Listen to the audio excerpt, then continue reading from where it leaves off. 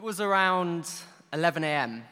on a crisp, sunny morning outside the Intercontinental Hotel on Park Lane when the handcuffs were tightened around my wrists. I'd arrived at the hotel that morning alongside 8 activists, some I knew by name, and others I recognized from previous Extinction Rebellion meetings. We were there to disrupt a conference called International Petroleum Week, in which all of the biggest names in the gas and oil industry meet to rub shoulders and discuss the future of their industry. The conference runs 4 days in total, but on this particular day, they were meeting to discuss new exploration opportunities in West Africa. Knowing that we currently have enough oil reserves to burn the planet up 4 times over, and that we're in the midst of a climate crisis, this seemed somewhat ludicrous to me, and so I decided to attend the conference myself. When we met at Green Park Station that morning, I have to be honest and say I really wasn't sure what my role would be that morning. I thought at the very least I might just be there to support, take a photograph, and then go back to my normal life. As we approached the hotel, the 8 activists separated, each walking to a different door and in one swift movement applying glue to their hands before placing it against the glass. I watched as chaos ensued and the security guards rushed over. They panicked, shouted, pushed, and in one case sat on one of the activists, meaning that we failed to secure the doors. As I watched, this feeling rose up inside me, a feeling of sadness, of anxiety, of admiration, and solidarity, and it started in my toes and it worked its way up my entire body before commanding me to act. And so, in the midst of the chaos, I walked up to one of the central doors and pathetically placed my hand against it. As the security guards realized, or perhaps assumed, that we were all stuck, things calmed down, and they called the police. And it was at this point that I took a moment to look around me. My hand was placed against one of 6 main doors in the central entrance, and on my left was a man who I now know to be Yanai, who trained as a barrister in New Zealand before moving to the UK to become a Buddhist teacher. On my right, Sam, a recent Cambridge graduate, an aspiring actor and writer who I knew to be one of the leading thinkers inside Extinction Rebellion. Next to him, Kathy, mum of 2, also a Cambridge graduate. She'd spent years running a charity that puts music performances on in prisons. Next to her, Serena, a retired television producer who I recognized from previous actions. And at the end, with her small frame and headband holding back her white hair, Trudy, a retired organic gardener. The other activists had selected doors around the hotel and were out of my eyesight.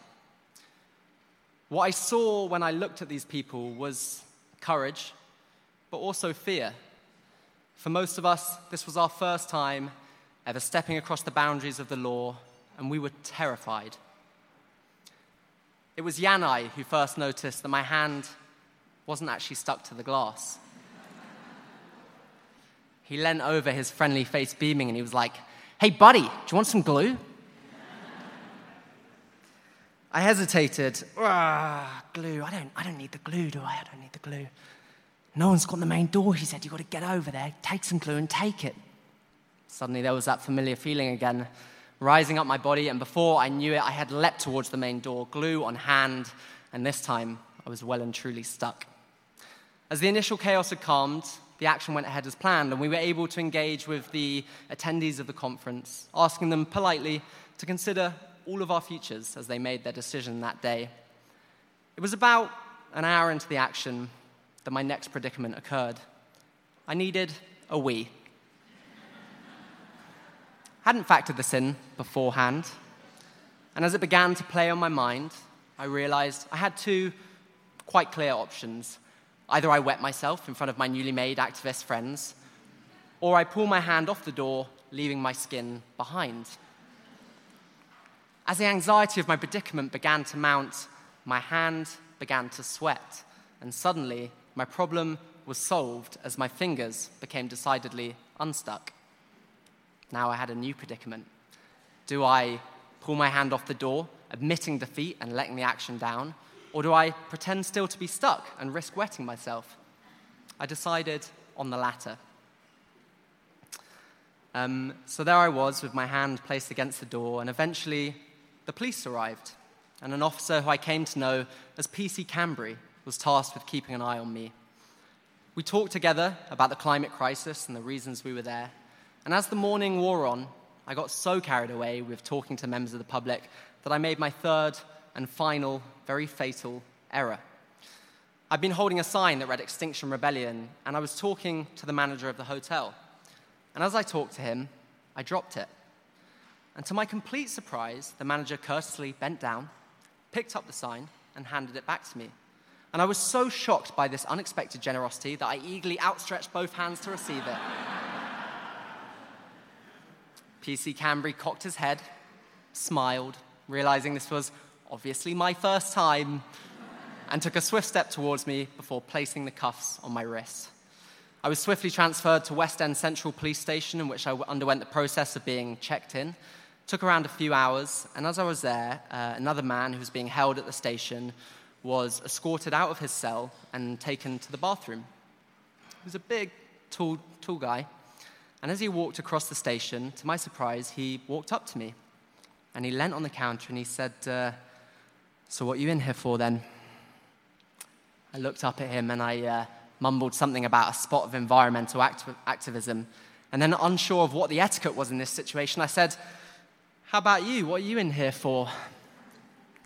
He took a big sigh and he said, "Got myself in a right old pickle.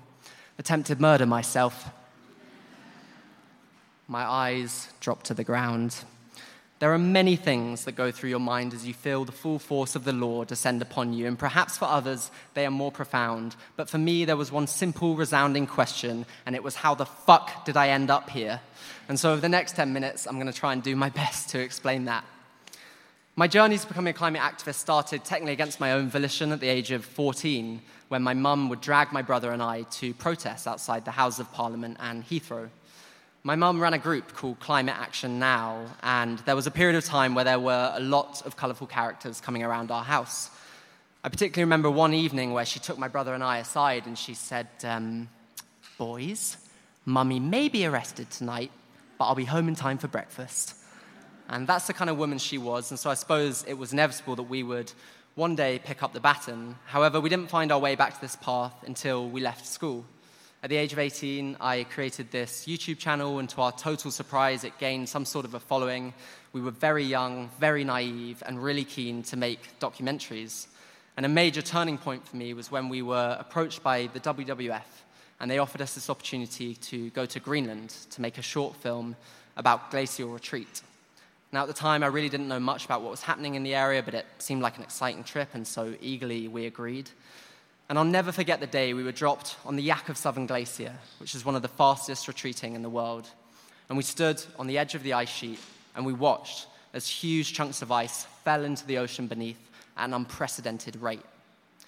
There was nothing more visceral than the sound of these apartment-sized chunks of ice falling off the glacier and breaking into the ocean. And although I'd heard about climate change, I don't think I'd understood it. I don't think I'd felt it until this point. It was clear to see how our planet's rising temperature was dramatically and irrevocably affecting the state of our planet. And it was there on that glacier that I decided I wanted to commit the rest of my life to talking about this issue and raising awareness. And I had an urge to travel to the front lines of climate change, to tell the stories of humans who are being affected by this issue, by a seemingly remote issue that affects people all around the world. And so since this time, I've traveled to Somaliland to cover a devastating drought. Here I met climate refugees traveling hundreds and hundreds of miles in search of clean water and food.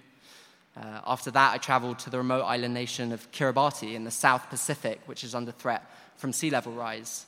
Here I watched as men and women literally rebuilt sea walls in front of me, and I learned of the president's plan to buy land in Fiji in preparation to mass migrate the entire population. Most recently, I traveled to Borneo to witness the effects of forest fires and how they are threatening the livelihoods of the orangutan in this case, our closest primate, which is being pushed to the brink of extinction. These trips have taught me many things. Firstly, that I have most probably single-handedly caused the climate crisis with my carbon emissions, and so I would really need to rethink my career sharpish. Secondly, that climate change is happening, it is here, and it's affecting people all around the world. And thirdly, that climate change isn't really just an environmental issue. but an issue of social justice and human rights, as it's those who have done the least to cause climate change who are suffering the most at the hands of its wrath. And so during this time, I've also done my best to read around the subject. Science really doesn't come naturally to me, and so I've pushed through subscribing to every environmental newsletter I could and reading every well-known book and report on the subject and then reading it 5 times more to try and understand it. And unfortunately, there really is no good news to be found here. And I think David Wallace Wells puts it perfectly in the first line of his book, The Uninhabitable Earth, in which he says, "It's worse, much worse than you think." And I'm going to talk about some numbers here, and just trust me when I say that if I can understand these, you can definitely understand these, because it easily gets complicated. So the Earth's temperature is currently at 1.1 degrees since pre-industrial levels, right? So since the Industrial Revolution, the temperature of the Earth has risen 1.1 degrees. That means that the Earth right now is currently hotter than it has ever been in all of human history. When you walk around outside, you are walking on a hotter planet than there has ever been. When I was in court earlier this year for my action outside the hotel, we experienced the hottest day ever recorded in the UK. Some of you may have remembered that. It was back in July. And even the judge couldn't help acknowledge the irony as he adjourned early after lunch because it was too hot to focus. The world's leading climate scientists have gathered together in a group called the IPCC, the Intergovernmental Panel on Climate Change. And they tell us that the Earth's temperature must not rise any more than 1.5 degrees if we want a habitable future on this planet. That's 0.4 of a degrees hotter than it is today. It seems small, but when it comes to the climate, it makes all of the difference. Those same leading experts have told us that we've got just 12 years to radically transform all aspects of society in order to be in line with this. Many leading experts tell us today that we're on track for at least 2 degrees of warming. And even this doesn't factor in feedback loops, such as the melting of the permafrost, which threatens to release tons of methane into the atmosphere, which will lead to runaway climate change and heating way out of our control. But let's just take this number for a moment, 2 degrees. At 2 degrees warming, which is our best case scenario at this point, damage from storms and sea level rise will increase 100-fold. 280 million people will be displaced just from sea level rise alone. At 2 degrees, we'll essentially kick into action the melting of all of the Arctic and Antarctic ice sheets, which slowly, perhaps not in your lifetime, certainly in my lifetime, will lead to 80 meters of sea level rise, which is enough to drown 2/3 of the world's major cities. Alongside the climate crisis, scientists are also telling us that we're in the midst of a 6th mass extinction of life on Earth. Every single day, 150 species of animal and plants go extinct. Despite the fact that this phrase has made its way into the mainstream consciousness, what most of us fail to realize is that we are on that list. There is no us without all of the insects and the animals that make up the complicated web of life on Earth. I could go on, but I think you get the idea. Climate change is here, it's happening, it's a crisis. There is no stopping climate change at this point, but how bad it gets, how bad this crisis becomes, depends entirely on our actions today and from this day forward. So what should we do with this information? Well, I was asking myself the same question a year ago. I was making a short film about air pollution in London, feeling a little bit depressed about everything I was learning, and I read about this man called Roger Hallam. Roger was studying a PhD at the time in civil resistance, studying social movements at King's College London. And he was testing out some of what he was learning by blocking roads in London with 4 or 5 people to protest around illegal levels of air pollution. So I went down to one of these actions to film Roger, and honestly, it was really quite tragic. It was a group of retirees, 4 or 5 of them, stepping into roads for 5 minutes at a time, and inevitably being shouted at by angry drivers. So I sat Roger down after to interview him, and I said, "Roger, what are you hoping to achieve with all of this?" And he said, "Jack, I've got this great idea. I am going to have thousands of people taking to the streets in London, shutting down the roads to protest around climate change." And I was like, "Roger, that sounds like a great idea. Good luck with that." "Yeah, good luck. Keep me up to date on that." And off I went. And I guess that was my mistake, because a few months later, Roger created an organization with a few friends, and he called it Extinction Rebellion. Initially, they were so desperate for help that the most high-profile people they could find to deliver the Declaration of Rebellion to Theresa May was myself and my brother. And so on a grey day in London, 5 of us went outside Downing Street and we were like, we're declaring a rebellion against the government, so just wanted to let you know that. Obviously, no one took any notice, and in fact, we were moved to the side of the road so that a van delivering premium meats could make its way to Downing Street. Sometimes you just have to laugh at the irony. But since then, something truly amazing has happened. The movement has captured the public imagination. Our first action saw 100 people sat down in the road outside the House of Parliament for 10 minutes. It was a small thing, but it was significant because it meant we knew this could work. It meant we knew people would turn up. The next action saw a few hundred people sit down on 5 bridges for just one day. Between January and March of this year, we carried out a few actions, such as my one at the hotel, proving that everyday citizens were prepared to be arrested for this cause. And then in April of this year, we carried out our first major rebellion, which saw thousands of people taking to the streets, just like Roger had said, and engaging in what became the largest act of mass civil resistance in UK history. And I don't know if anyone came down on those 2 weeks, but I almost think rebellion is the wrong word because it was a joyous 2 weeks in which people came out to celebrate life, to celebrate community, and to talk about these issues. Amazingly, it worked. 2 weeks later, the UK government declared a climate and ecological emergency, although what this actually means in terms of practical action is yet to be seen. And here we are today, this week, on the second day of what we're calling the International Rebellion. Right now, as we sit in this room, thousands and thousands of people are sat in the streets in Westminster, blocking every major road in and out of the city across 12 major sites. You may have read in the press that Boris Johnson is calling us crusties. The people that I know inside this movement are lawyers, academics, teachers, parents, concerned citizens, people who I look up to and admire, and if those are crusties, I am proud to be a crusty. The movement is spread across these 6 sites, and each site is run by a multitude of different interfaith groups, long-time peace activists.